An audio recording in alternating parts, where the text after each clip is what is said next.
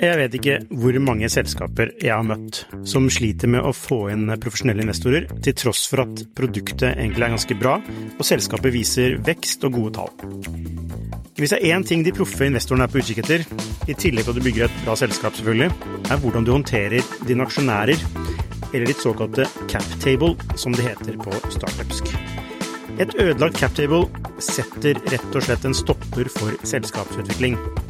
Unlisted.ai gjør det mulig for selskaper å håndtere aksje- og opsjonsprogrammer, aksjeeierboken, captable og det meste av rettigheter inn mot aksjene i selskapet på ett sted. Prøv Unlisted.ai sin gratisversjon i dag.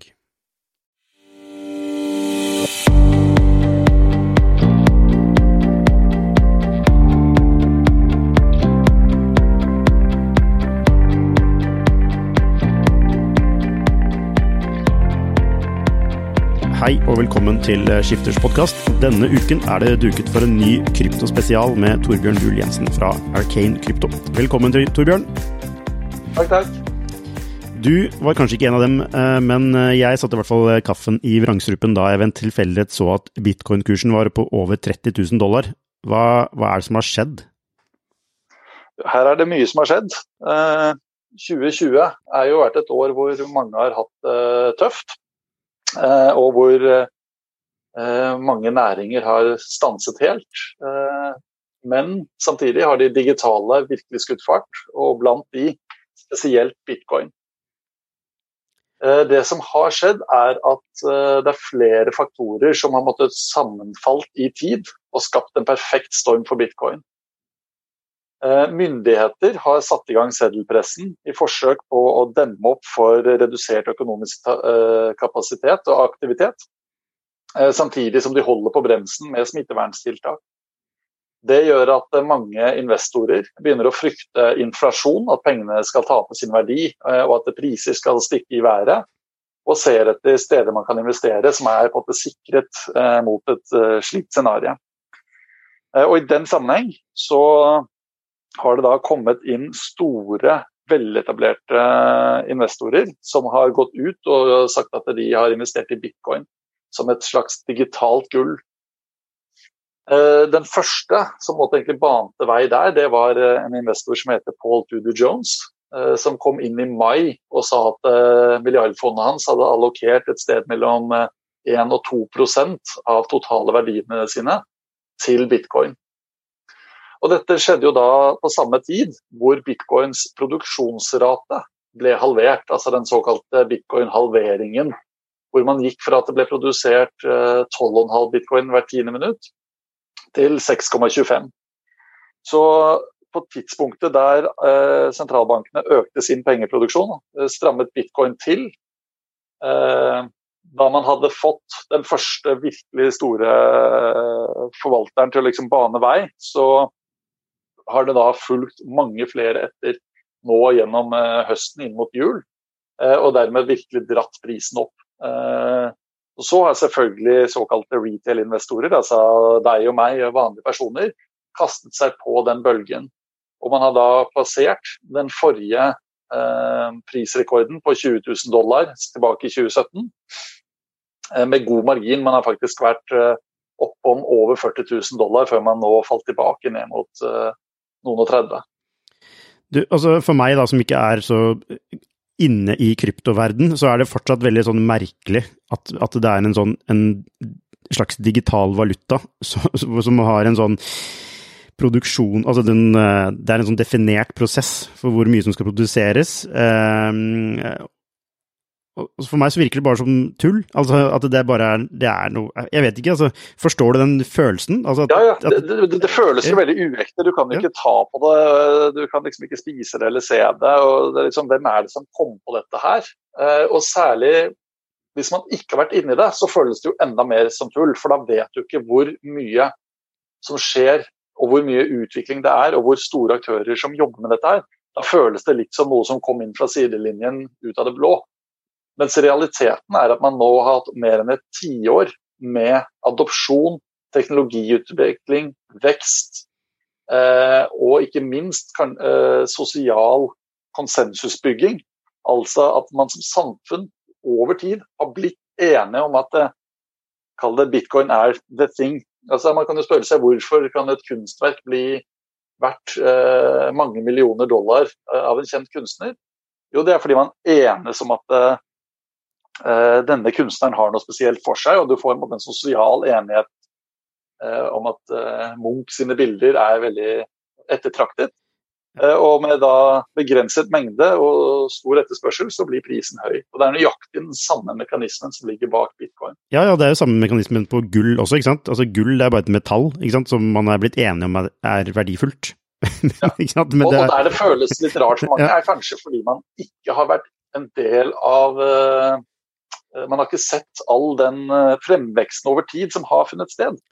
Ja, så man er ikke klar over at nettopp noen av verdens største fondsforvaltere faktisk har hevet seg på dette toget og mener at dette er digitalt. Ja, det er for så vidt greit, men det er noe med det at man mange har blitt enige om at noe er verdifullt, derfor er det verdifullt.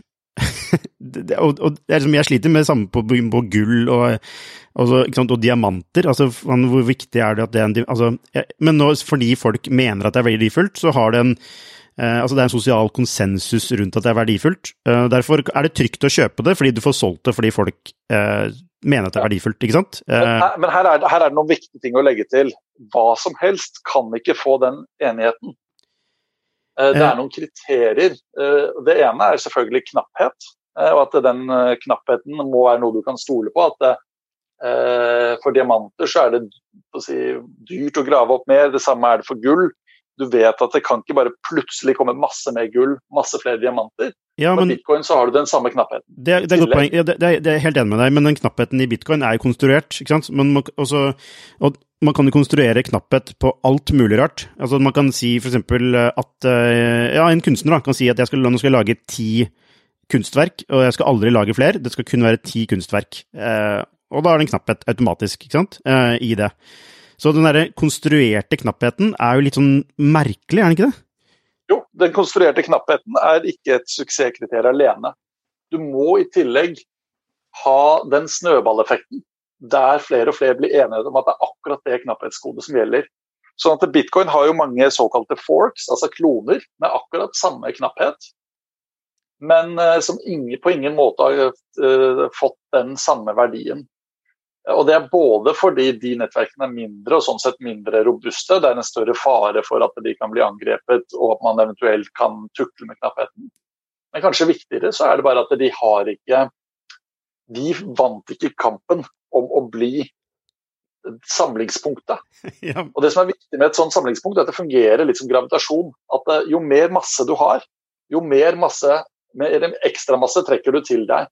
Det er en snøball som bare blir større og større, og momentet blir større og større jo mer det ruller.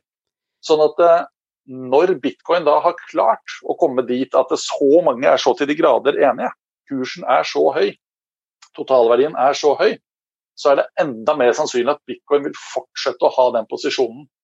Så det var en av de store tradisjonelle fondsforvalterne som sa nå i høst at bitcoin blir mindre risikabelt jo høyere prisen blir. Og det er nettopp en måte å prøve å uttrykke litt spisset, denne nettverkseffekten. Jo flere som har investert i bitcoin, jo høyere kursen er blitt, jo mer sannsynlig er det at det blir bestående som det felles referansepunktet. Ja, og så setter du også kall det et nytt intervall eller en ny standard, da, ikke sant? Altså, alt dette er jo psykologisk, det er det som frustrerer meg litt.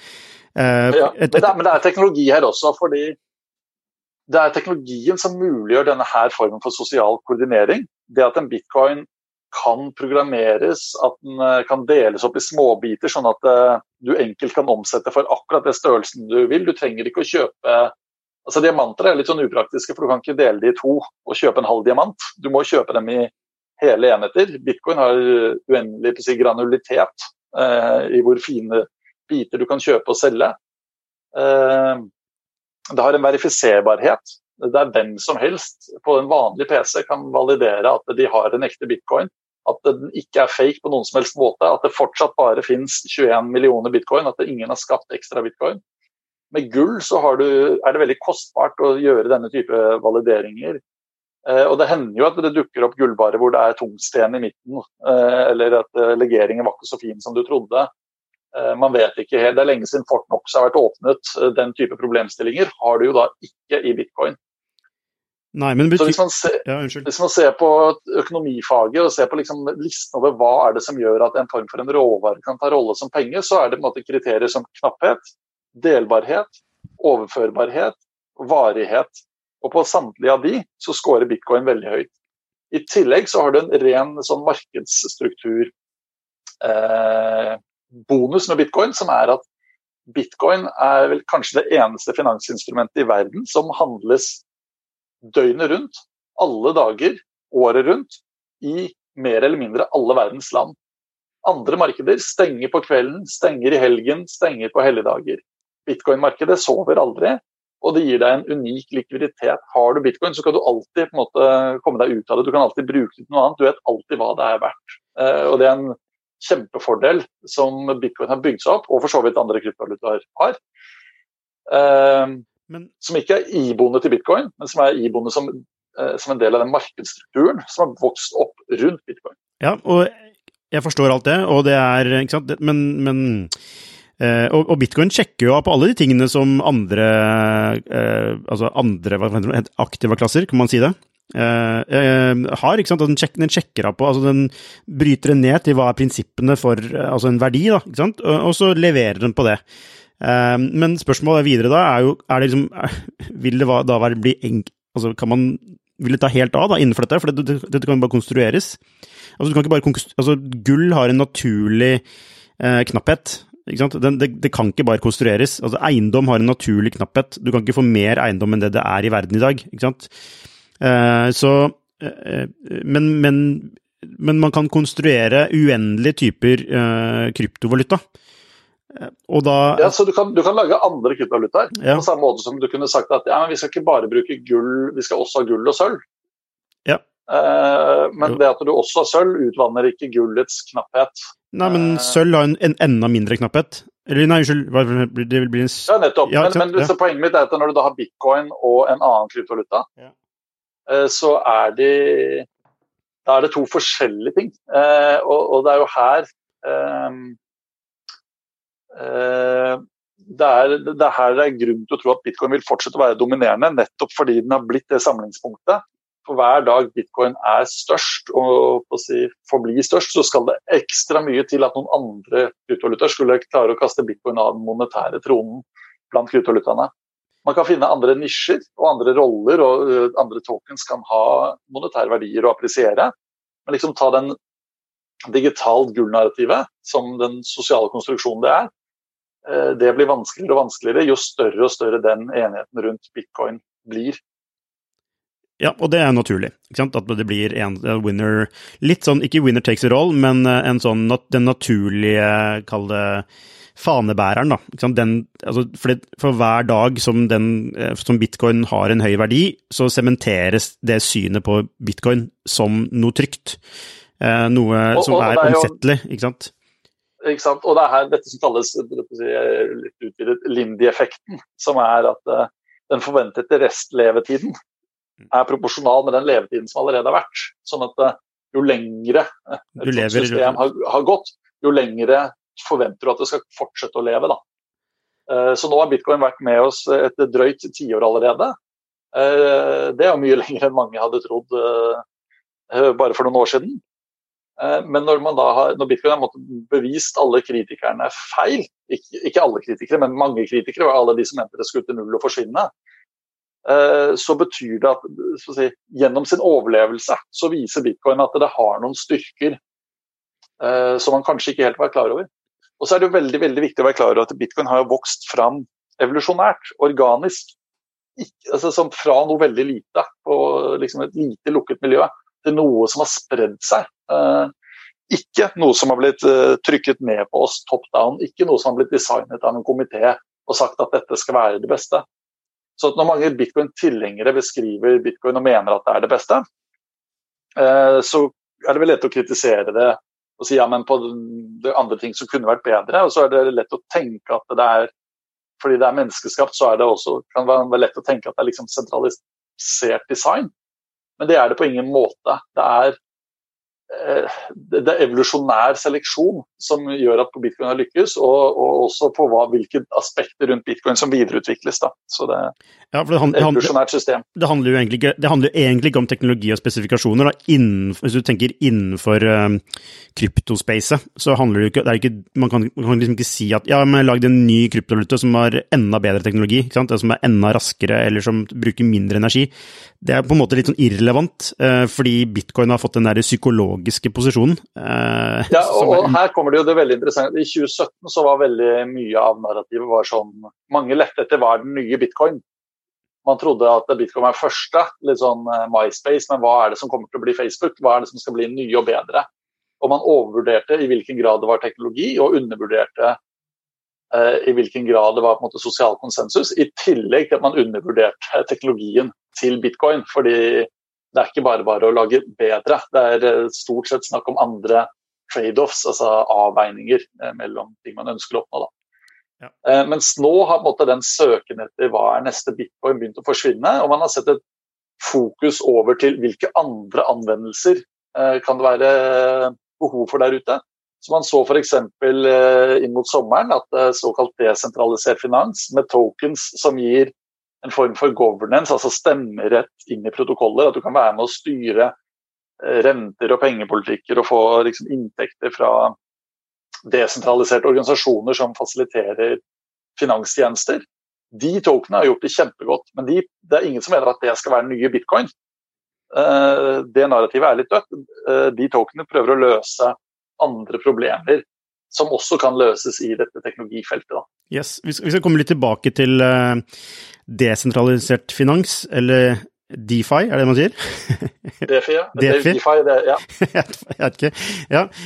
Men du, altså, covid har jo hatt en stor effekt på mye rart, og man begynner kanskje litt lei av å høre om ting som covid har hatt en effekt på. Men hva skjedde egentlig da, altså i mars, da covid slo til for fullt da? Hva skjedde da? Så finansmarkedene i bredt, altså ikke bare krypto og bitcoin, tok jo litt lett på de første meldingene om pandemi. Ting fortsatte egentlig å gå ganske bra på starten av året, og så kom man til mars, slutten av februar, og så begynte man å bli litt nervøs. Bitcoin fortsatte å gå bra, og så krasjet hele verdens finansmarkedet bare rett ned. Man skjønte at her blir det lockdowns, her blir det økonomisk stans. Og man kunne kanskje tenkt at ja, men det skal vel ikke påvirke bitcoin. Bitcoin er jo ikke noe du betaler med på restaurant, og bitcoin er vel skapt for å klare seg bra i en sånn situasjon. Men man så at også bitcoin ble dratt rett ned. Og grunnen var på grunn av det som kalles likviditetseffekter. Når finansmarkedet falt så raskt, så måtte folk selge posisjoner og komme seg over i dollar. Og fordi man har fått tradere som er til stede i både tradisjonell finans og i kryptoverden, så man at de som var til stede i begge markedene også begynte å selge unna og stenge ned bitcoin-posisjoner. Og fordi det hadde vært så mye optimisme på starten av året, så hadde du veldig mange belånte posisjoner i bitcoin. Mange av børsene har også vært veldig mye mer uregulert, sånn at vanlige forbrukere har kunnet ha opp til 100 ganger belåning, som gjorde at man fikk satt i gang en sånn spiral der bitcoin-kursen falt, posisjoner ble tvangssolgt, da falt bitcoin-kursen ytterligere, og så fortsatte det og fortsatte sånn. Og bitcoin-kursen falt jo da over 50% på sånn cirka en dag, og var nede på $4,000, sånn 12.-13. mars. Og sendte litt sånn sjokkbølge gjennom da kryptomiljøet. Ja, så selv om bitcoin blant kryptovaluta er nummer 1, så er det ikke nummer 1 blant altså det man investerer i dersom ting går til helvete. Og her kommer det litt sånn spennende, fordi da var det mange som erklærte bitcoins posisjon som en safe haven, altså som en hedge mot krise, som nå er det dødt. Og en periode etter så fulgte jo bitcoin S&P, altså brede aksjeindekser, veldig tett og var veldig korrelert. Og man sa liksom, nei, bitcoin er ikke en safe haven, det er en risk-on-aktiva. Når optimismen er høy, så kjøper man mer. Men det er i det korte bildet. Også gull falt. Skal man se på safe haven-dynamikken, så må man se lengre på det. Og Bitcoin nå igjen ukorrelert med andre aktiva klasser, og har sine helt egne verdidrivere. Så det større bildet, det lengre bildet, så har jo også Bitcoin gjort det veldig bra. Bitcoin hentet seg jo raskt inn igjen, tilbake til samme nivå, og har jo blåst videre, nettopp fordi disse store investorene har kommet inn, institusjonell kapital har kommet inn, kjøpt Bitcoin når de ser den vanvittige pengetrykkingen som sentralbanker gjør verden rundt. Ja, og disse aktørene vel litt mer langsiktige, det ikke det? De mye mer langsiktige, og det det som veldig interessant. Når vi liksom nådde $20,000, da var jeg tangerte da gamle all-time high, så det litt sånn, okay, alle som har sittet med Bitcoin og holdt over tid, da i pluss, hvis de ikke har solgt med tap i mellomtiden. Alle har hatt mulighet til å kunne komme seg ut med pluss. Når de som da kommer inn, og spesielt når de i tillegg institusjonelle, de kommer jo ikke inn i Bitcoin fordi de skal kjøpe på 20 og selge på 40. De kommer inn fordi de ser en megatrend, og skal typisk sitte i flere år. Som Paul Tudor Jones pekte på, det veldig enkelt. Det 2 trender han ser på. 1, verden blir mer digital. De yngre blir på å si 1 år eldre for hvert år, og de har en mye større tilbøyelighet til å investere i og bruke Bitcoin og andre kryptovaluta. Det taler for Bitcoin. 2, seddelpressen går varmt, og det lite som tyder på at myndighetene klarer å på en glatt måte gå det tilbake og slutte og proppe opp økonomien med penger skapt ut av løse luften. Og til sammen så gjorde det at Tudor Jones mente at Bitcoin kan være den beste hesten å satse på. Gull har den samme knappheten, har mer modenhet, men den modenheten gjør også at du ikke får den oppsiden. Du får ikke den adopsjonskurven som ligger til grunn, altså ligger under Bitcoin i tillegg. Du får ikke, altså alle de institusjonene som handler gull gjør det allerede. Mens for Bitcoin så har du en strøm av nyheter hvor nå Goldman Sachs sier at de holder på å bygge custody-løsning for det, hvor PayPal integrerte Bitcoin og kryptovalutakjøp og salg i sine systemer før jul. Hele den nyhetsstrømmen har du ikke for gull, da, men du kan ha den for Bitcoin. Ja, ikke sant? Så sånn sett det jo egentlig bare, altså Bitcoin på 1% av sin potensial. Hvis man ser for seg liksom at mannen i gata begynner å kjøpe Bitcoin på samme måte som gull, eller altså at det blir en mer sånn, altså det fortsatt ikke sånn, det ikke vanlig å kjøpe Bitcoin, ikke sant? Det ikke en vanlig greie å investere i Bitcoin, men det det jo å investere i gull. Altså, det ikke sånn at vanlige folk heller investerer i gull, men du skjønner hva jeg mener? Altså, ja. Bitcoin, det akkurat som du sier, Bitcoin bare i startgropen. Så tror du det? At Bitcoin altså tror du at Bitcoin-kursen kommer til å, altså på lang sikt kommer til å bli enda høyere? På lang sikt så vil jeg blitt veldig overrasket hvis den ikke gjør det. Altså, la oss si vi ser frem 5 år. Og vi kan godt se Bitcoin-kurs. Det veldig vanskelig å spå når for disse tingene går i rykk og napp. Nappene går raskere enn optimistene klarer å se for seg. Jeg hadde ikke sett for meg at vi skulle blåse rett forbi 20 000 og bare dundre opp til 40 000 før det skulle roe seg noe som helst ned. Jeg hadde ikke trodd det skulle gå så fort. Men på lang sikt, altså sånn, hvis vi snakker om type 5 år, og da pluss minus 2 år, da, det vanskelig å vite, å kunne se en Bitcoin-kurs på $400,000 ikke usannsynlig. Ok, 10-gangeren på 2 til 5 år? Nei, egentlig, altså om 5 år da. Men det veldig vanskelig å spå når det kan både skje raskere, og det kan skje saktere. Ja. Og det viktige på en måte å følge med på. Så til nå, siden Bitcoins skapelse, så har man vært på, liksom man har fulgt adopsjonskurven. Man på vei inn i man holder seg på den eksponentielle fasen.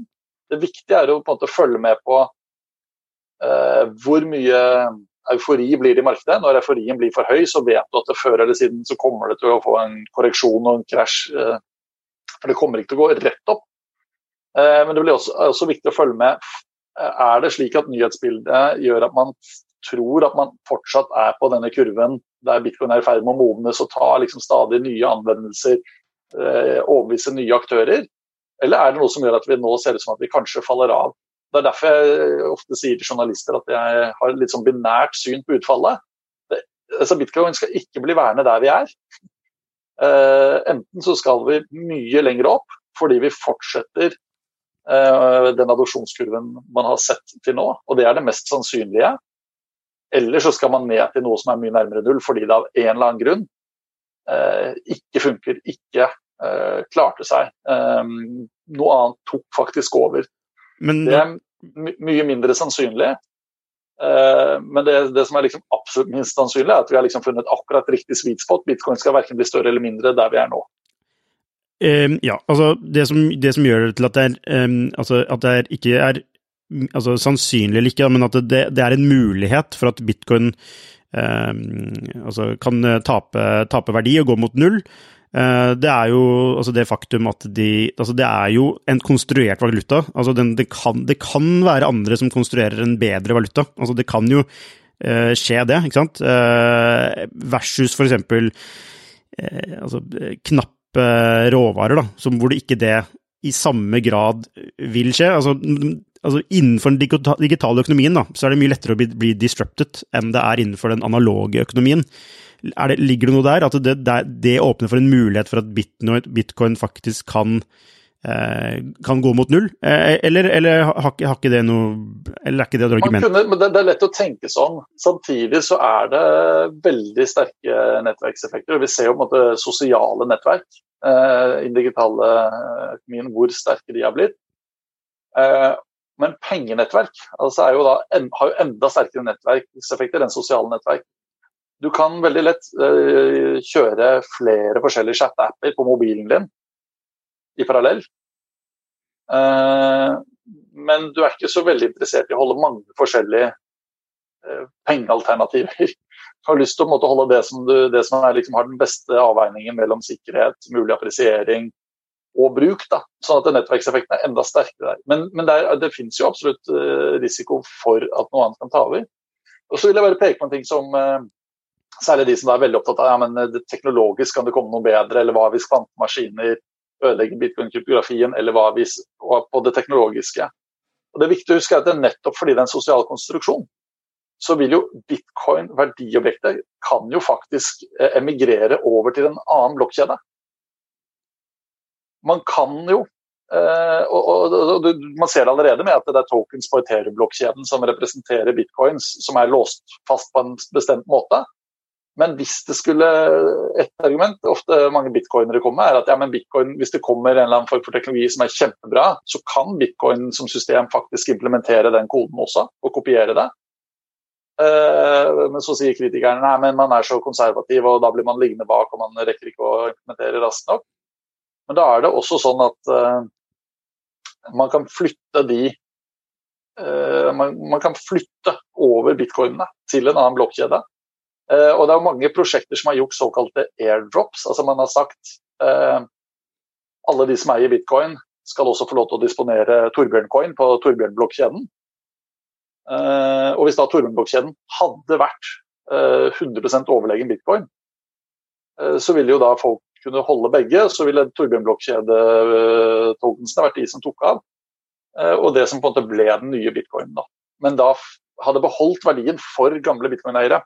Og det noe av det som viktig med når bitcoin blir mer og mer populært, og flere holder større og større formue i det, så vil på en måte de aktørene finne måter der de kan beholde den verdien, og heller flytte den over på ny infrastruktur. Da. Nettopp, så bitcoin blir mer som en plattform faktisk, mer enn bare en enkel valuta, så blir det en plattform.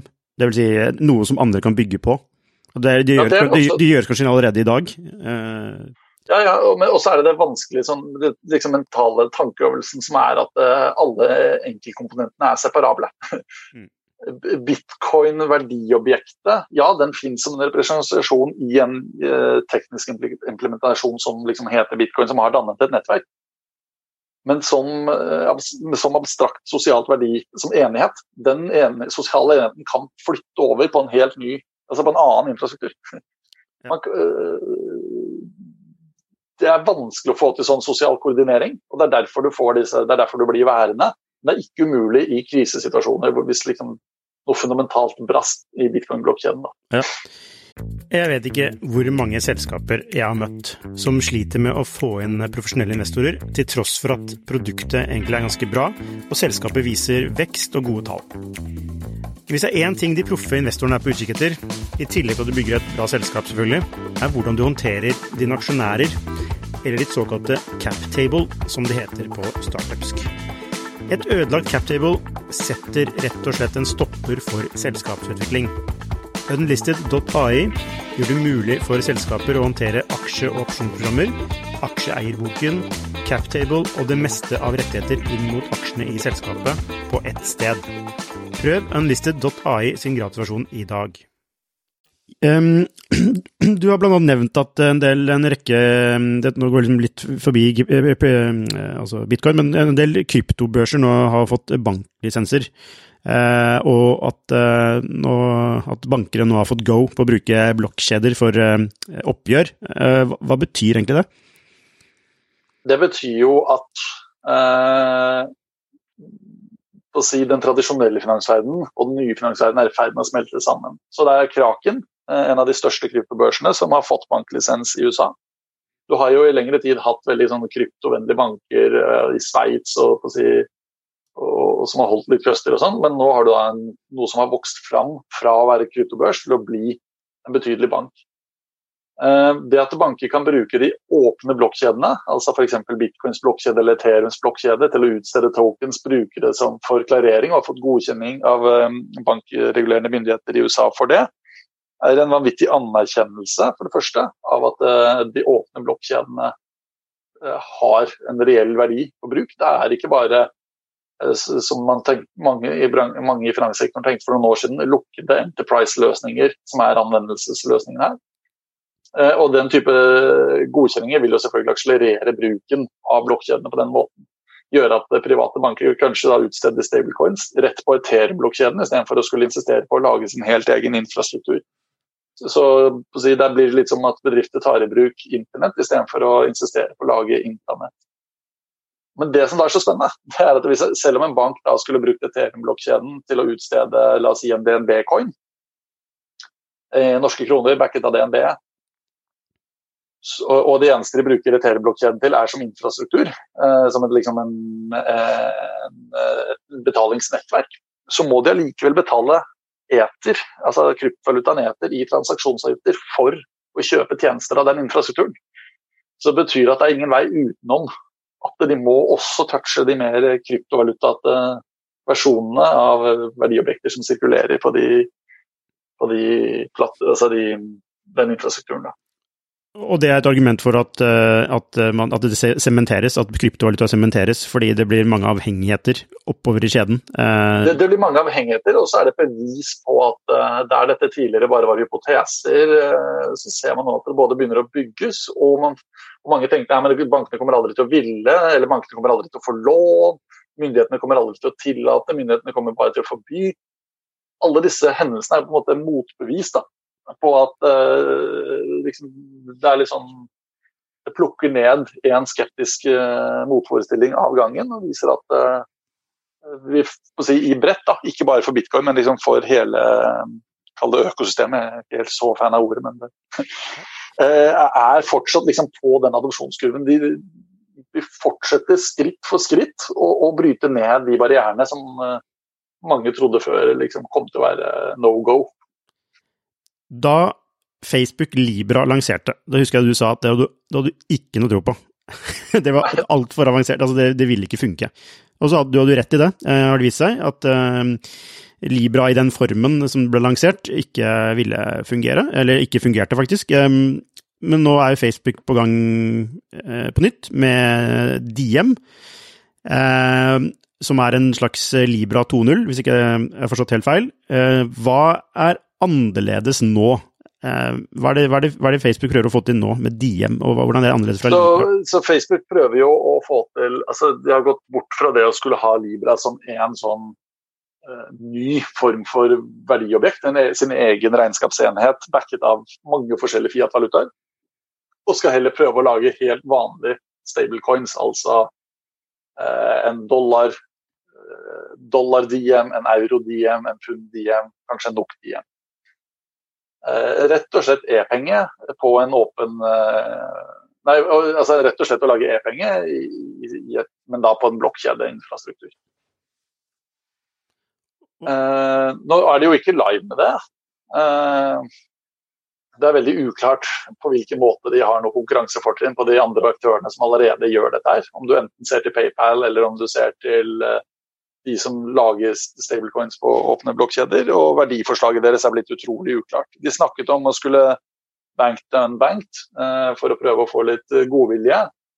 Myndigheter så vel ganske raskt gjennom det, og så at her var det et Facebook-prosjekt som kunne skaffe enormt med kontroll til et allerede mektig selskap, og at hele modellen handlet vel egentlig om å lage en form for bank uten banklisens, altså ta imot innskudd, holde det i noe som skaper rente og gjør avkastning, og bruke det som backing for et nytt fordringsobjekt som skulle være Libra. Så man har jo forlatt hele den modellen. Man fikk jo vanvittig med pushback fra myndigheter. Og så har man prøvd å distansere prosjektet enda mer fra Facebook. Men man har jo virkelig mislyktes på mange fronter her, ikke bare rundt det regulatoriske, men også på kommunikasjon. Alle går rundt og fortsatt kaller det Libra. Ingen tror på at Facebook noe mer fjernet fra ligningen nå enn før. Men Diem, det, bare så jeg forstår det riktig, Diem, det en ny valuta? Altså det en ny penge? Nei. Hva det? Det mange forskjellige.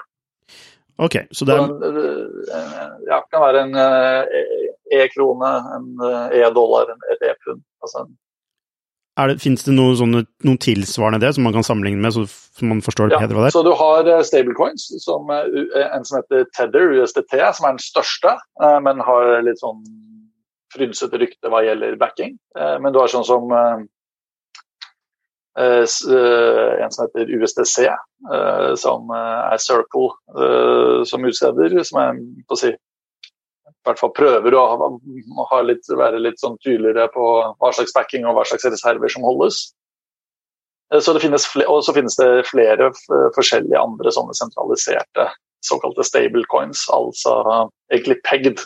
Altså du tar en token, og så backer du den en til en med dollar- eller euroverdier, og så lar du den være en dollar-token, men som da kan sirkulere på Ethereum eller Tron eller andre forskjellige blokkjeder. Det finnes det, og det milliarder av dollar som sirkulerer på den måten og overføres og brukes på den måten. Det ikke noe nytt. Jeg forstår fortsatt ikke hva det Stablecoin, hva stablecoin? Så se for deg at du skulle lage en norsk krone, en representasjon av norsk krone, som du kunne bruke på Ethereum-blokkjeden, bruke Ethereums nettverk, inn i DeFi for eksempel. En måte du kunne gjøre det på, det var å ta 1 million kroner, låse det opp i en DNB-konto, og så lagde du 1 million NOK-coin tokens på Ethereum. Og så sa du at hvis folk kommer til deg med en NOK-coin token og ber om å få et bank og få pengene over i norske kroner på bank i stedet, så skal du levere det. Og hvis noen kommer til deg med norske kroner på bank og ber om en NOK-coin token, så skal du også utstede det i bytte mot det bankinnskuddet, og alltid med et forhold så du i hvert fall har 1-til-1 sikring. Den token du da har på Ethereum, som den NOK-coinen, det det som kalles en stablecoin. Nettopp. Det en token. Man blir på en måte en slags sentralbank da, eller? Nei, så dette akkurat det et e-pengeforetak har gjort. Dette det PayPal gjør. Du gir dem et bankinnskudd, og så lager de en token i sitt lukkede system. Det liksom din PayPal-kredit når du har toppet opp kontoen din.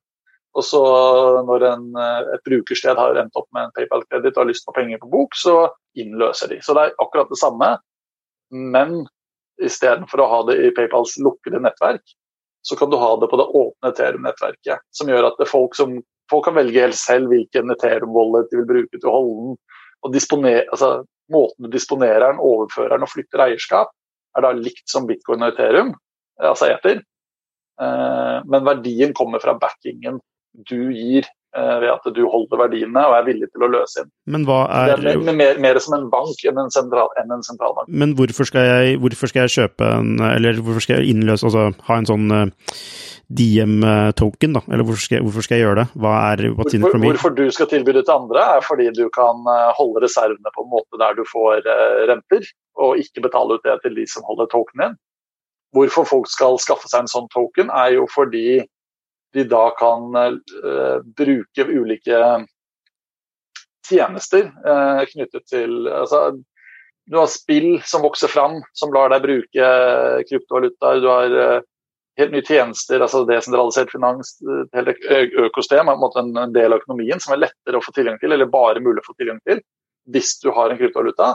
Men hvis du da ikke har lyst på volatiliteten til bitcoin eller ether, og heller har lyst til å holde noe som denominert i norske kroner, så vil det å holde en sånn backet token kunne gjøre at du kan at du kan da ta del i den tjenesteøkonomien som vokser fram, men uten å måtte være eksponert mot en volatil kryptovaluta.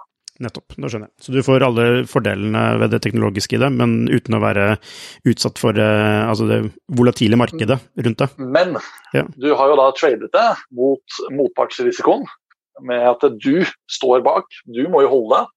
Hva hvis du gjør noe, hva hvis du ikke har 1-til-1 backing? Hva hvis myndighetene pålegger deg å fryse noens konto fordi USA ikke liker at man sender penger til Gaza? Alle de problemene får du som sentralisert. Og man ser at stablecoins, altså disse som har gjort akkurat dette her, de har kunnet vokse veldig mye i en del år i en litt sånn regulatorisk gråzone, men det ser virkelig ut til at myndighetene begynner å stramme inn kravene de legger på de som backere av sånne stablecoins. Det finnes desentraliserte stablecoins også, uten at det bør gå inn i detalj på det, men utfordringen at du har den motpartsrisikoen. Det ikke risikoløst. En bitcoin ikke en fordring på noen. En stablecoin en fordring på utsteder, og det fundamentalt veldig forskjellig. Ja, nettopp. Apropos, så den sentralisert, per definisjon? Den sentralisert, men kan utnytte en desentralisert og åpen infrastruktur for overføring. Ja, men da, ok, så spørsmålet videre handler da om desentralisert finans, da, eller DeFi. Hva DeFi? Og hvorfor, jeg ser på LinkedIn-feeden min, at Jon Ramvi, han skriver mye om DeFi hele tiden. Men hva det for noe, og hvorfor har det hatt en sinnssyk vekst? Det populært. DeFi et samlebegrep for ulike former for tjenester, typisk bygget på Ethereum, som en blokkjede der du kan ha mer avanserte skript for hva du kan gjøre, som replikerer ulike finansielle tjenester. Du har handelsplattformer for kjøp og salg av ulike tokens, men som da kjørt på Ethereum-blokkjeden, og sånn sett desentraliserte. Det ikke sånn som så hvis vi tar Kaupang Krypto, som en norsk veksler som vi eier i Arcane, da. Der kan du kjøpe og selge kryptovalutaer. Men da gjør du det mot Kaupang som motpart, og det de som har full kontroll, og det de som gjør kjending kundesjekker, sjekker source of funds og har alle disse kontrollene. De kontrollene gjør jo at en del aktører ikke får tilgang, fordi de kanskje mangler papirer, eller det land som ekskludert fra å få tilgang til å handle. Og du har også en form for avhengighet av at Kaupang oppfører seg ordentlig. Fordelen med Kaupang at du kan jo saksøke dem, det en legal enhet, så hvis de ikke oppfører seg ordentlig, og sørger jeg for at de gjør det, selvfølgelig. Men så har du noen du har et rettssystem rundt dette, men det at du også må ha et rettssystem rundt det, det som gjør at det blir begrenset i geografi. Desentralisert ekvivalenten til det, da. Altså, for eksempel en handelsløsning som heter Uniswap, lar egentlig hvem som helst kunne trade ulike kryptovaluta mot hverandre, i et åpent marked, men uten at det en sentralisert plattform. Uten at du må levere noe dokumentasjon hos sted. Uten at du har risikoen for å bli kastet ut av den plattformtilbyderen.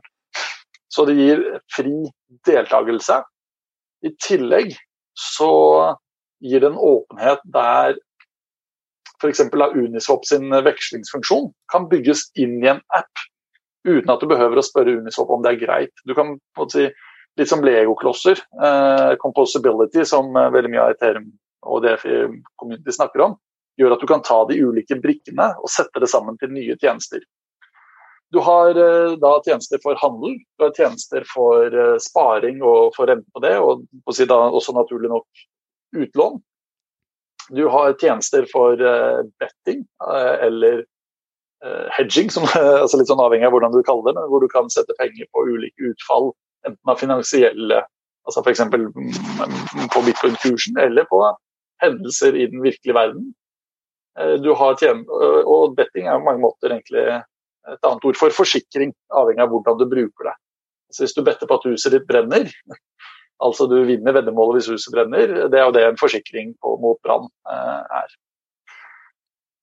Så du replikerer egentlig hele bredden av finansielle tjenester, men du gjør det med åpen kildekode, kjørt i et åpent nettverk uten en sentralisert aktør.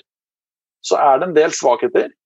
Koden kompleks, så det dukker stadig opp bugs. Det trengs ofte informasjon fra den virkelige verden, så du får ofte en form for sentralisering fra det som kalles orakler, altså de som mater informasjonen inn. De som sier huset brant, ofte en svakt punkt. Så jobber man med mekanismer for å prøve å overkomme de utfordringene, bruke mange kilder til sannhet, bruke avstemningsmekanismer. Og det nå en veldig, veldig stor innovasjonstakt, hvor man tester ut ulike insentivmodeller for å få disse systemene til å fungere. Det som litt sånn ekstra spesielt her, at du kan jo ikke ha de helt uten kontroll, de kan ikke kjøre helt av seg selv, men du vil fortsatt ha det desentralisert. Og måten man løser det på, man har begynt å eksperimentere med styringstokens, altså tokens. Altså, du eier en kryptovaluta, men det kryptovalutaen gir deg en stemmerett. Stemmerett i systemet til å for eksempel endre rentesatsen i en lånesmart-kontrakt. Og man begynner å replikere et instrument som til forvekslingslikt aksjer. Du har en form for stemmerett, du får en andel av fortjenesten til plattformen, men hvor da selve tjenesten kjøres åpent da, på disse nettverkene. Så det litt sånn vanskelig å virkelig få hodet sitt rundt det, for det så mye som skjer på en gang her, men ja, så det det desentralisert finans Nettopp, så spørsmålet videre jo da, på hvilken måte bør sånne som mange, eller lytterne til denne podcasten da, hvordan burde de forholde seg til dette her? Altså folk som ikke nødvendigvis sånn 100% inne i krypto, men jobber enten som gründere, driver egne selskaper, eller jobber i store, små selskaper. Hvorfor det interessant for dem å vite noe om dette her? På hvilken måte kan det hjelpe dem videre ved å vite noe om dette? Så en ting de bør vite om, det risikoene som der, fordi mange har blitt trukket inn i DeFi fordi man har hatt mekanismer for å tilby ekstremt høye renter. Du kan få høye renter også i sentraliserte kryptofinansplattformer, men det også en del som har brent seg og ikke skjønt helt hvor komplekst det var. Sånn at det litt sånn forhold til hvor nytt og...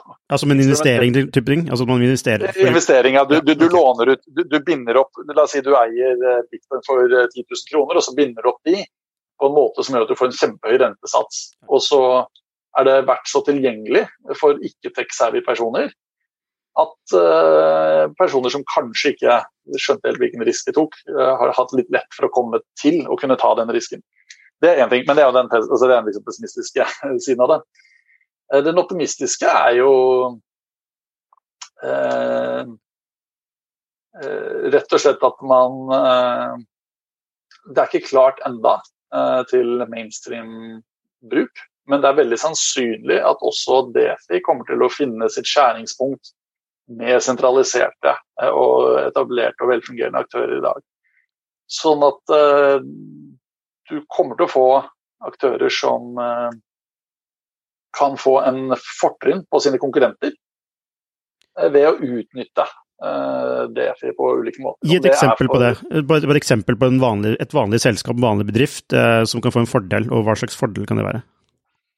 Så la oss si at dette litt tricky akkurat nå, da, og så burde jeg tenkt mer gjennom det. Men du kan si at hvis du trenger en eller annen form for forsikring, da, men som ingen av disse vanlige forsikringsaktørene, de synes den så rar, så de har ikke noe produkt for det, og du så liten aktør, at de kan ikke drive og sette opp en helt egen, de gidder ikke å gjøre arbeid med å liksom regne ut og finne ut og sette opp en sånn forsikringsløsning for deg, så kan du med DeFi på å si bare kjøpe den forsikringen. Du kan på å si, legge ut et bud. Jeg ønsker at noen kan forsikre dette for meg, og så kan hvem som helst gjøre det. Så du får et åpent marked for kjøp av forsikring for ting som du kanskje ikke får kjøpt, som ikke på menyen hos banken din. Så det kan være, og det kan da, ja.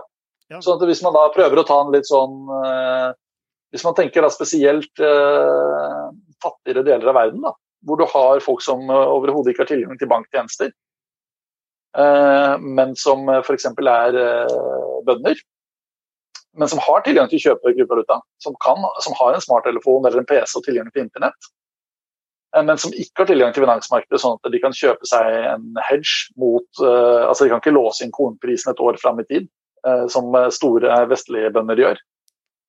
De vil kunne kjøpe den type forsikringsprodukter på en DeFi-plattform i fremtiden. Det ikke der i dag. I dag så det ikke helt moden nok for det, men dit kan det absolutt komme.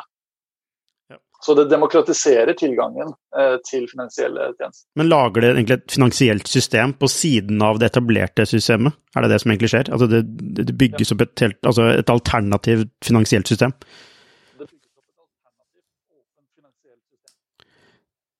Nå mistet jeg lyden din litt her. Ja, det bygges opp et alternativt finansielt system som også åpent med fri deltakelse på godt og ondt. På hvilken måte kan man spekulere dette her da? Kan man satse penger på at dette her kommer til å ta og tjene penger på det? På samme måte som man kan investere i bitcoin? Ja, men da bør du virkelig vite hva du driver med, fordi du kan kjøpe de forskjellige tokens knyttet til forskjellige prosjekter, og de kan apprisiere basert på både hype og på lengre sikt hvis prosjektene lykkes. Altså jeg nevnte jo at en del av disse tokenene har litt sånn aksjeaktige egenskaper, der du kan få en andel av overskuddet som de forskjellige smartkontraktene kan generere hvis de blir populære nok. Men der det virkelig, virkelig vill vest, så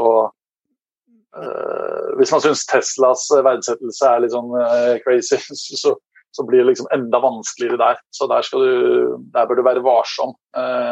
Ja, for da må du enten bruke veldig små penger, som du har begrenset nedside, eller hvis du større aktør, bruke profesjonelle fondsforvaltere som fulltid monitorerer og finner ut av hvor mye, altså håndterer risk management og klarer å filtrere hva som de mest fornuftige å være allokert mot. Da. Apropos det, altså når man skal investere i kryptovaluta, det noen sånne tommelfingerregler man burde følge? Altså en ting at man burde ha kunnskap, selvfølgelig. Men det noe sånn at man for eksempel burde liksom tenke langsiktig, ikke sant? Man burde holde lenge? Det noen andre sånn type tommelfingerregler du tenker smarte? Altså ikke sant? Det kjøp og hold lenge. Ikke tro at du klarer å outsmarte markedet. Det så fristende å se på noen YouTube-videoer, se på noen som tegner noen streker, du ser et mønster i kurven, du tror det rett, og du lurer deg selv. Vær utrolig varsom og egentlig ikke bruk margin, altså belånte posisjoner, og da snakker vi liksom, i kryptovaluta så det så lett tilgjengelig. Det så fristende hvis du har 10 000 kroner og gir opp det til å være 100 000 i eksponering. Når ting går opp, så får du da liksom 10 ganger så høy avkastning. Og så falt det 10%, og så var alle pengene dine borte. Jeg vil si at hvis du ønsker å bruke som en sparing, og spesielt da for bitcoin, så liksom prøv mentalt å innstille deg på å se på antallet bitcoin du eier. Sett deg et mål om å øke antallet bitcoin du eier, og ikke være så opphengt i dollarverdien i det korte bildet. For den kommer til å gjøre deg sjøsyk. Men hvis du klarer å liksom, og så sier folk, ja, men jeg har ikke råd til å investere, og så går de og kjøper en middag for 600 kroner. Det kan være godt nok å bruke de 600 kronene for en middag til å kjøpe litt bitcoin i stedet. Altså man behøver ikke å ha titusener for at det gir mening. Tenk på det mer som sparing enn at du skal skyte gullfuglen. Må du ikke ha 40 000 for å kjøpe en bitcoin? Nei, det er bare tull. Hvis du skal kjøpe en hel en, da. Men du kan jo finne at du kan kjøpe for så lite du vil. Da. Ja, for du kan jo kjøpe 0,001 bitcoin, bare det. Så det var klart. Ja. Men så poenget mitt er at dollarkursen eller verdien i kroner og dollar vil svinge så innmari mye. Så det å klare du starter å si jeg skal ha et 5-årsperspektiv, og så går kursen 3 ganger, og så blir du bare skulle ikke solgt litt, eller skulle ikke kjøpe litt mer, altså, så plutselig så er liksom det 5-årsperspektivet det går rett ut vinduet. Hvis man da klarer i stedet å se liksom på i bitcoin-miljøet så kalles det stacking sats da. En satoshi er 100 millioner bitcoin, og liksom målet er liksom øke hvor mange satoshis du eier. Og se, det er et tall du kan kontrollere og kan kontrollere at går opp. Og det tar det over til sikkerhet. Bitcoin og kryptovaluta er noe som kan bli veldig mye mer verdt. Så man bør tenke på sikkerhet før det er blitt veldig mye verdt. Man bør tenke, hvis dette går 10-gangeren, er jeg da fortsatt komfortabel med oppsettet mitt, med bruk av tofaktorautentisering, unngå SMS, fordi det er lett å gjøre SIM-swap-angrep. Hvis du ikke holder midlene selv, så bør du holde det på hos robuste og troverdige aktører. Altså, prøve å gjøre en research av hvor du oppbevarer det, og hvilke liksom, mekanismer som gjør at uvedkommende ikke skal få tak i dine kryptovaluta. Men bør man holde det selv, tenker du? Sånn, som en grunnregel? Ikke alle. Nei.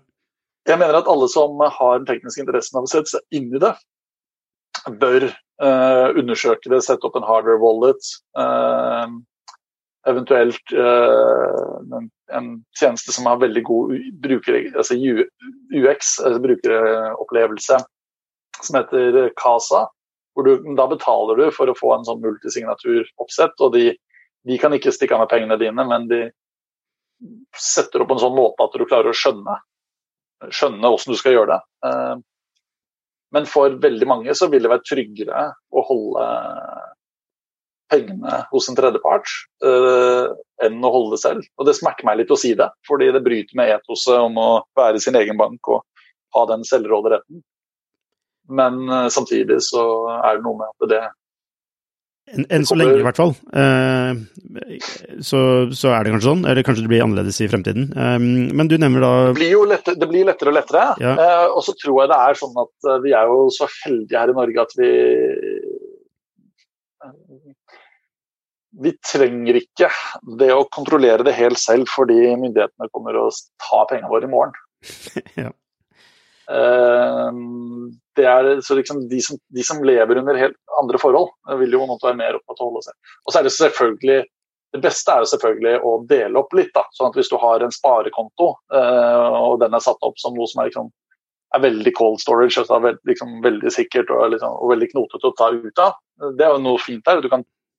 Det er kjempelett å sette inn, selv om det kan være skikkelig, du kan sette det opp sånn at det tar lang tid å være klønete å ta ut for å gjøre det sikkert. Og så kan du ha en mobil-wallet hvor du tester og eksperimenterer, eller du har den i nettleseren, og du bruker forskjellige DeFi-apper og Lightning, og gudene vet hva da. Ja, så da er det langsiktighet, det er sikkerhet er viktig. Hvilke andre ting er viktig? Du kommer langt med langsiktighet og sikkerhet, altså. Og langsiktighet gjelder jo da særlig hvis du plukker bitcoin og ether, som er de to største, og nettverkseffektene for de to gjør at det er veldig sannsynlig at de er kommet for å bli. Aldri 100%, men liksom der er du ganske trygg. Hvis du skal begynne å plukke lengre ned, så er det ikke sikkert at det langsiktige er på din side. Du har jo for eksempel de som holdt XRP, det som lenge var den tredje største token, har jo fått ganske real kilevink nå som amerikanske finansmyndigheter, SEC, har tatt ut søksmål mot Ripple, som er selskapet som står bak, fordi de har drevet med ulovlig salg av det de mener er en security, altså en regulert verdipapir. Så... Men der er vel de som sitter på det, burde bare sitte på det? Altså det er vel ikke noe smart?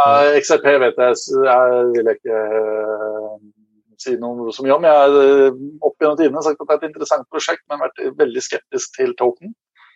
Hva som lurt på akkurat nåværende tidspunkt, det veldig uklart. Men det som klart at så tenk på sikkerhet, vær langsiktig og vær konservativ, ordentlig konservativ innenfor kryptovaluta. Du allerede radikal nok ved å ha valgt kryptovaluta.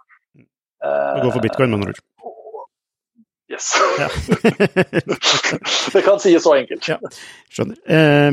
Ok, så fremover, hva vil skje fremover? Altså, hva vil skje de neste 5 årene som vi ikke har sett lignende? Jeg tror at snøballen for institusjoner virkelig blitt satt i gang. Den bølgen vi hadde før jul, med de navnene som da kom ut, tok nok mange på sengen. Men det gjorde at veldig mange fond og forvaltere endelig fikk nok referansepunkter til å kunne si ja, men nå skal vi også inn. Hele narrativet har switchet fra at det risikabelt å eie bitcoin til at det risikabelt å ikke eie. Når tallene skal gjøres opp liksom, for neste kvartal, eller for siste kvartalet i fjor, så kommer de fondene som eide bitcoin til å være de som gjorde det aller best. Og det gjør at investorer og styrer i alle andre kommer til å stille spørsmålet, ja, men hvorfor holdt ikke dere noe? Det spørsmålet kom ikke i 2017, for da var det for spekulativt, da var det for euforisk, og det var for boblete. Så da var på en måte, tradisjonelle investorer komfortable med at fondet deres ikke hadde allokert til bitcoin. Nå det liksom de aller mest anerkjente fondsforvalternavnene som står ute og hyller det i finanspressen. Hele yrkesrisikoen ved å liksom være forvalteren som allokerte til bitcoin nå borte og flippet på hodet.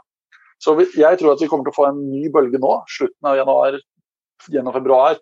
Det tar litt tid før styremøter får vedtatt at man skal allokere, og derfor tar det enda lengre tid til man finner ut nøyaktig gjennom hvilket oppsett, hvilken partner, skal man kjøpe det et fond, skal man holde selv, og så videre.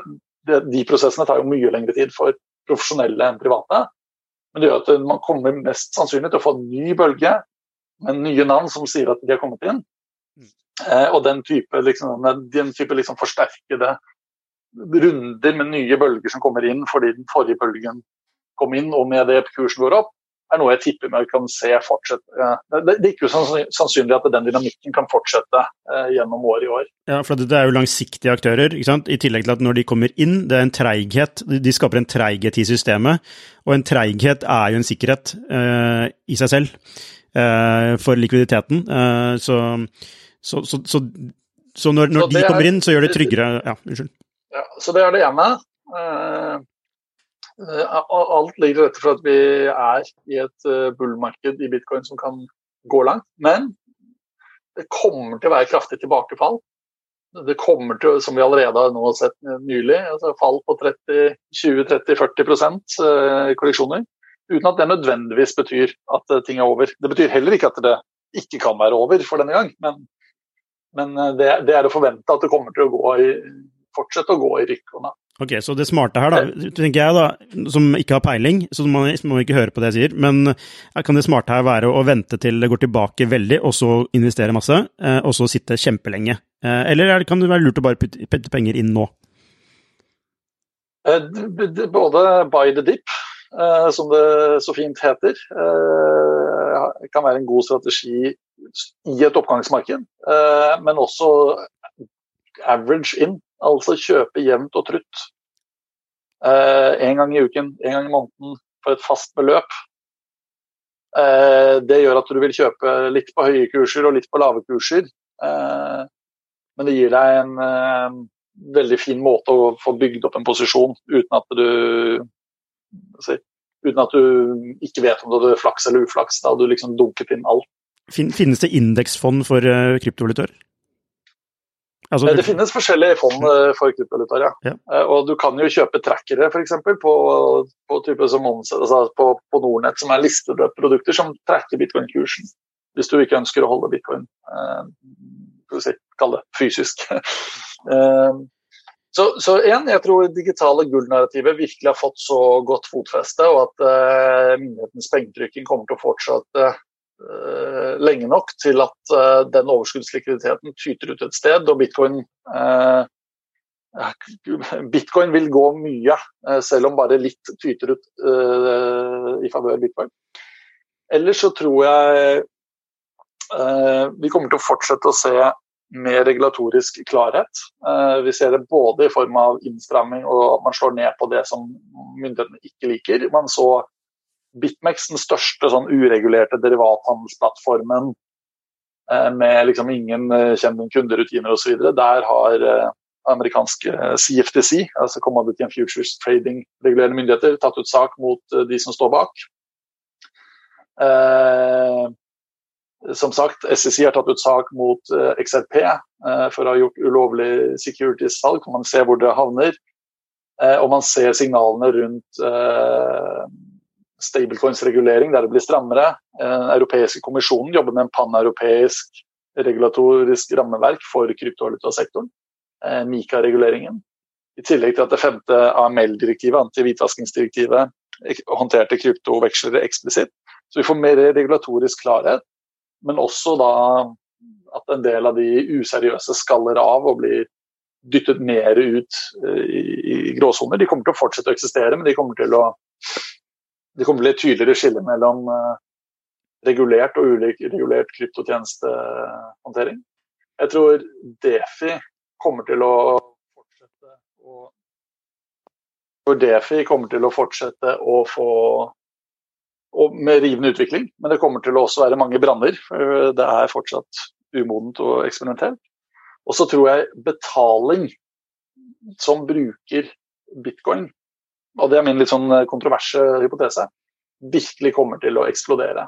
Det har ikke gjort det til nå, og det har vært 2 grunner til det. Det ene har vært at det er for dyrt å veksle fra vanlig valuta til Bitcoin og ut igjen, så det har ikke vært så egnet for den type tradisjonelle pengestrømmer. Og det andre er at blokkjeden har ikke skalert godt nok. Nå løses begge de 2 tingene simultant. Skaleringsteknologier som Lightning gjør at du kan håndtere millioner av transaksjoner per sekund, samtidig som all den infrastrukturen for å trade for de som er investorer og er interessert i digitalt gull, gjør at du kan veksle effektivt fra kroner til bitcoin til dollar.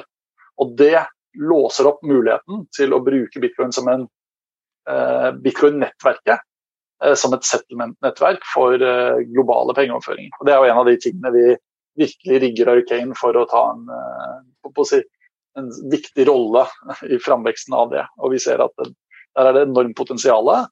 Og det tror jeg kommer til å komme litt sånn fra sidelinjen som noe som virkelig slår an i år. Ja, innser du nå at alle de poengene du nevner nå handler egentlig om at Bitcoin kommer til å styrke seg på en eller annen måte, ikke sant? At du får jeg er veldig, veldig optimistisk på Bitcoin. Jeg er også optimistisk på Ethereum som plattform, og tror at på samme måte som Bitcoin hadde sin fair share av men vi skal finne en ny og bedre. Så har Ethereum også blitt angrepet. Det er veldig mange prosjekter som, men vi skal være Ethereum 2.0. Dumt valg av ord, for Ethereum 2.0 er faktisk en oppgradering de selv jobber med. Men at mange andre prosjekter skulle være liksom bedre. Mens det ser ut som det i større og større grad utkrystalliserer seg at Bitcoin og Ethereum blir dominante. Det finnes noen andre nisjenettverk. Men i større og større grad så blir det tjenester og applikasjoner bygd opp på en av de 2, som er det som nå vokser fram som fronten. Da. Tidligere har du sagt at det beste man kan gjøre er å investere tid i kunnskap, altså lære seg om dette her, før man går inn og investerer. Men slik jeg forstår deg nå, Torbjørn, så er det litt mer sånn at Bitcoin har kommet på et sånt nivå at du trenger egentlig ikke så veldig mye kunnskap om det. Altså du trenger ikke så mye kunnskap om gull for å investere i gull, for du vet at det er sånn relativt sikkert, eller investere i dollar. Men nå kommer Bitcoin på et sånt nivå at du faktisk ikke trenger den kunnskapen, så lenge du er litt sånn at du følger smarte råd, som å investere penger du kan tape, og at du tenker litt sånn langsiktig rundt det, så trenger du ikke vite så mye om kryptovaluta. Jeg mener at Bitcoin nå er liksom fått escape velocity når jeg kommer på den andre siden. Liksom akkurat som du sier, du trenger ikke å vite hvordan en Bitcoin-blokkjeden fungerer, og du trenger ikke å vurdere om Bitcoin-blokkjeden er bedre eller dårligere eller annerledes enn Ethereum. Du kan heller ta litt råd på samme måte og tenke på det på samme måte som hvordan vil du forholde deg til å investere i gull eller ikke. Du trenger ikke å vite alt om gullets faktiske egenskaper på elektrisk ledning, forhold til en eller annen syntetisk legering, og liksom tenke på de aspektene. Men du, for å ta det litt, for å være litt kritisk da, til det du sier, fordi du jo daglig leder eller administrerende direktør i Arcane Crypto, og har du kanskje en egeninteresse av å snakke opp Bitcoin? Hva vil kritikerne si til det, og hvordan vil du svare på? Ja. Jeg har jo både fordi jeg har vært positiv til dette lenge, så har jeg måttet navn og rykte knyttet til Bitcoin-suksess. Jeg har jo også finansiell eksponering direkte i Bitcoin. Og Arcane jo ikke så veldig eksponert direkte mot kursen, men snarere at det aktivitet i sektoren i bredt. Vi bygger jo infrastrukturen og tjenestelaget som gjør det lett for vanlige personer å interagere med dette. Så jeg har jo absolutt en egen interesse sånn sett.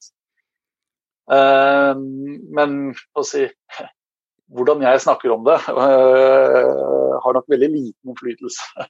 Jeg tror ikke vi skal overvurdere min impact på Bitcoin. Altså jeg tror ikke, jeg kan si hva jeg vil, og Bitcoin-kursen kommer ikke til å bry seg om hva jeg sier her. Og jeg...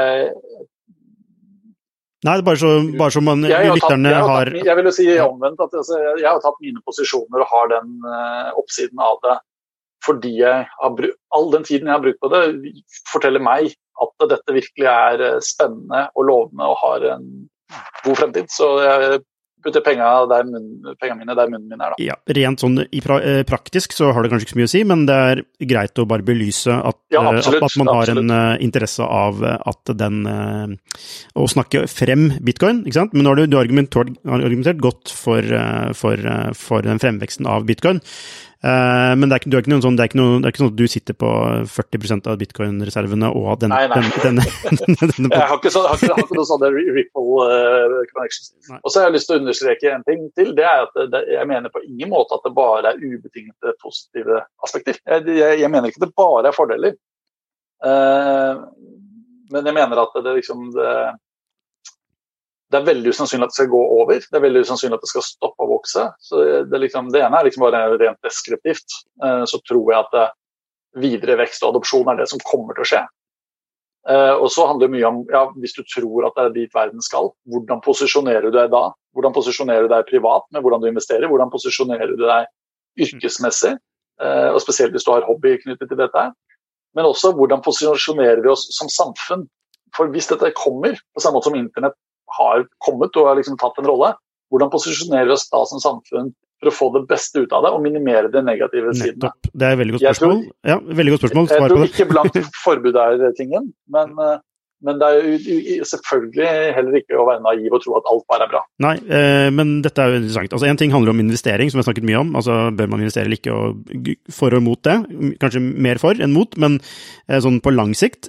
Men når det gjelder fenomenet Bitcoin og hvilken innvirkning, eller kryptovaluta, og hvilken innvirkning det har på, de mer tradisjonelle systemene, tradisjonelle valutaene, så nevnte du for meg at du vil ha en kamp nå om pengene, ikke sant? Altså du får også alternativer, sånn digitale sentralbankpenger, og så videre.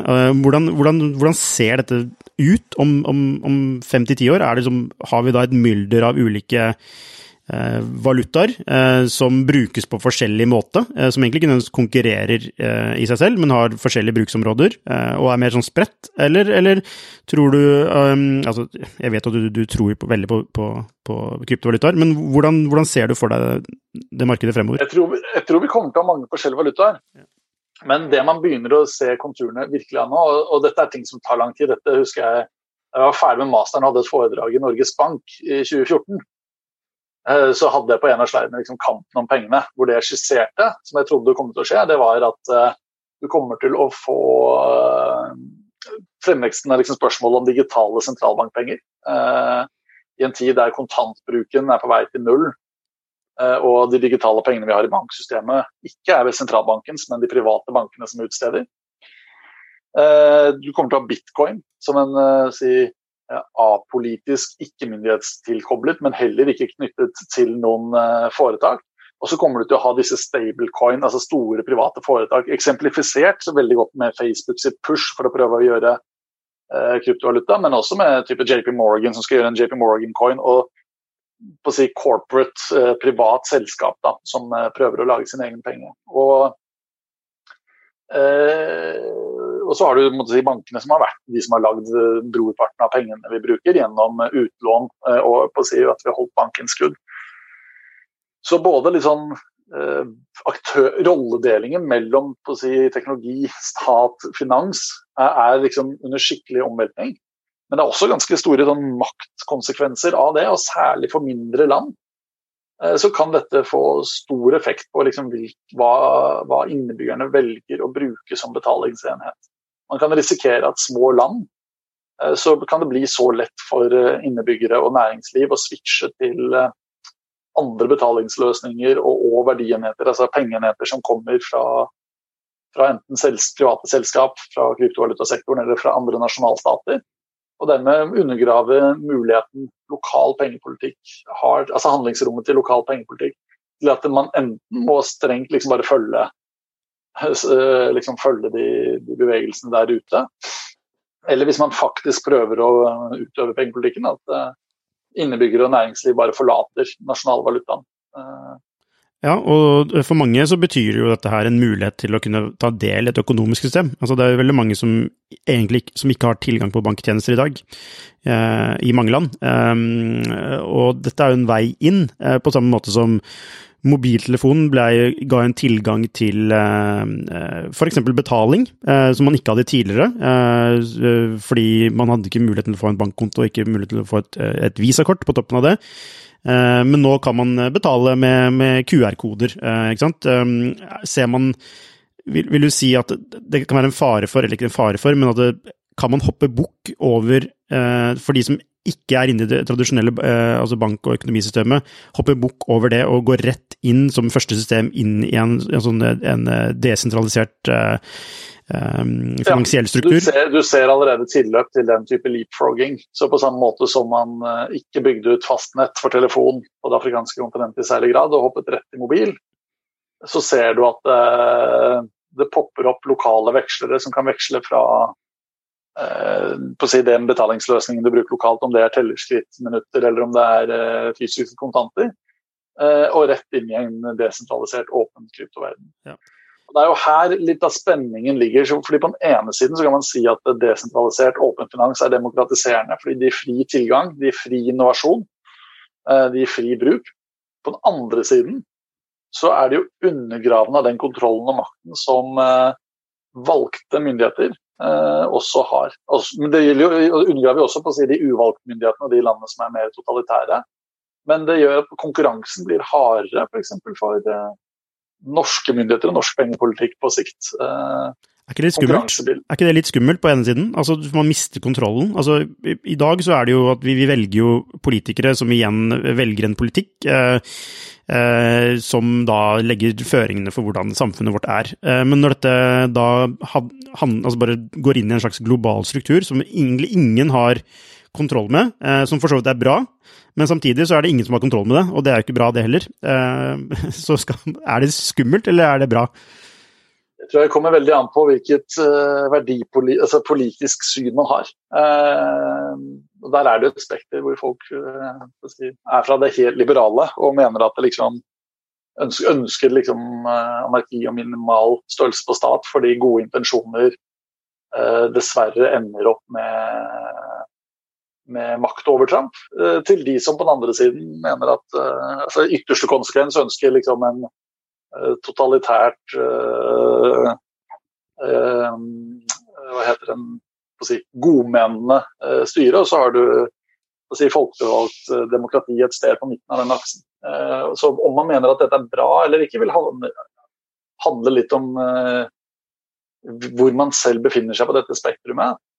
Men så tror ikke jeg heller at selv om mye av dette er liberaliserende, altså det bidrar til et større åpenhet og friere deltakelse og mindre sentralisert kontroll, så det betyr ikke at myndigheter ikke kan ha kontroll. Altså, statsmakt og sentralisert makt har man liksom hatt helt siden mennesker begynte å dyrke korn. Man har klart å kreve skatt like lenge, sånn at det er ikke sånn at hvis denne teknologien lykkes, så vil myndighetsmakt forsvinne. Men myndighetsmakt er jo basert... Det er bra å ha litt hardere konkurranse. Da. Ja da, altså, men myndighetsmakt er jo basert på hva folket ønsker, ikke sant? Og hvis folket ønsker noe annet, så altså folket kan jo selv ønske at man ikke ønsker en sterk myndighetsmakt. Ikke sant? Ikke sant?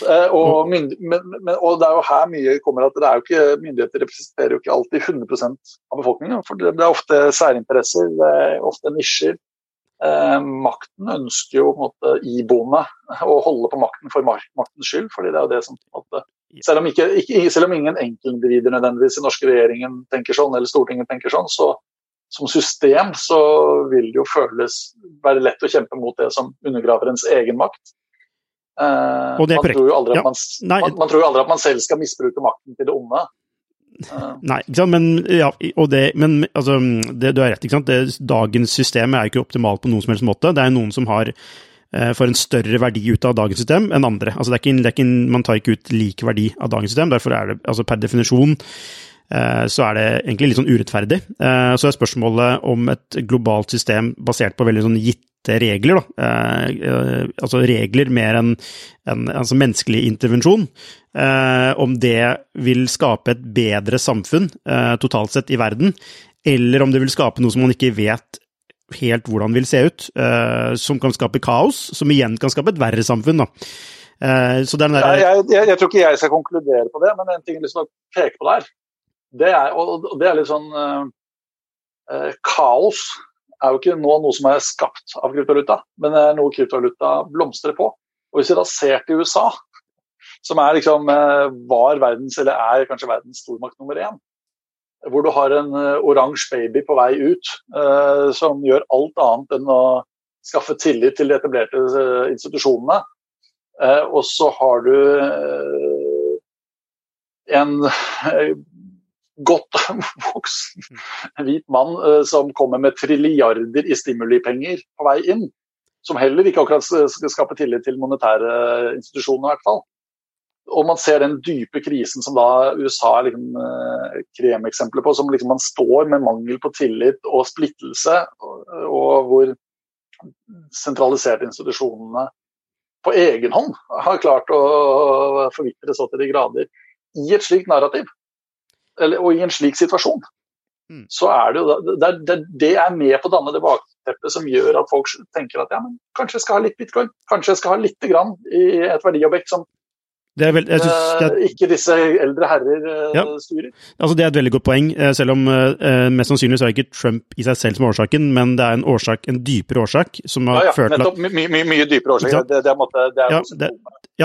Men det, ikke sant, den dypere årsaken handler jo om at det eksisterer et system som produserer, altså, og reproduserer urettferdighet, ikke sant? Så en gruppe føler seg så mye utenfor at de stemmer ekstremt, for eksempel da på Trump, som igjen da får følger for institusjonene i dette samfunnet, altså det blir en sånn slags ond spiral da, ikke sant? Som bryter ned samfunnet, og det kan man argumentere for at man ikke vil få i et desentralisert finanssystem, som egentlig ikke har noen som egentlig per definisjon er demokratisk, på en måte. Jeg vil på en måte ikke, det kan hende, men jeg vil ikke gå så langt. Jeg vil heller si at det beste hadde vært hvis disse institusjonene ikke raknet og forfalt.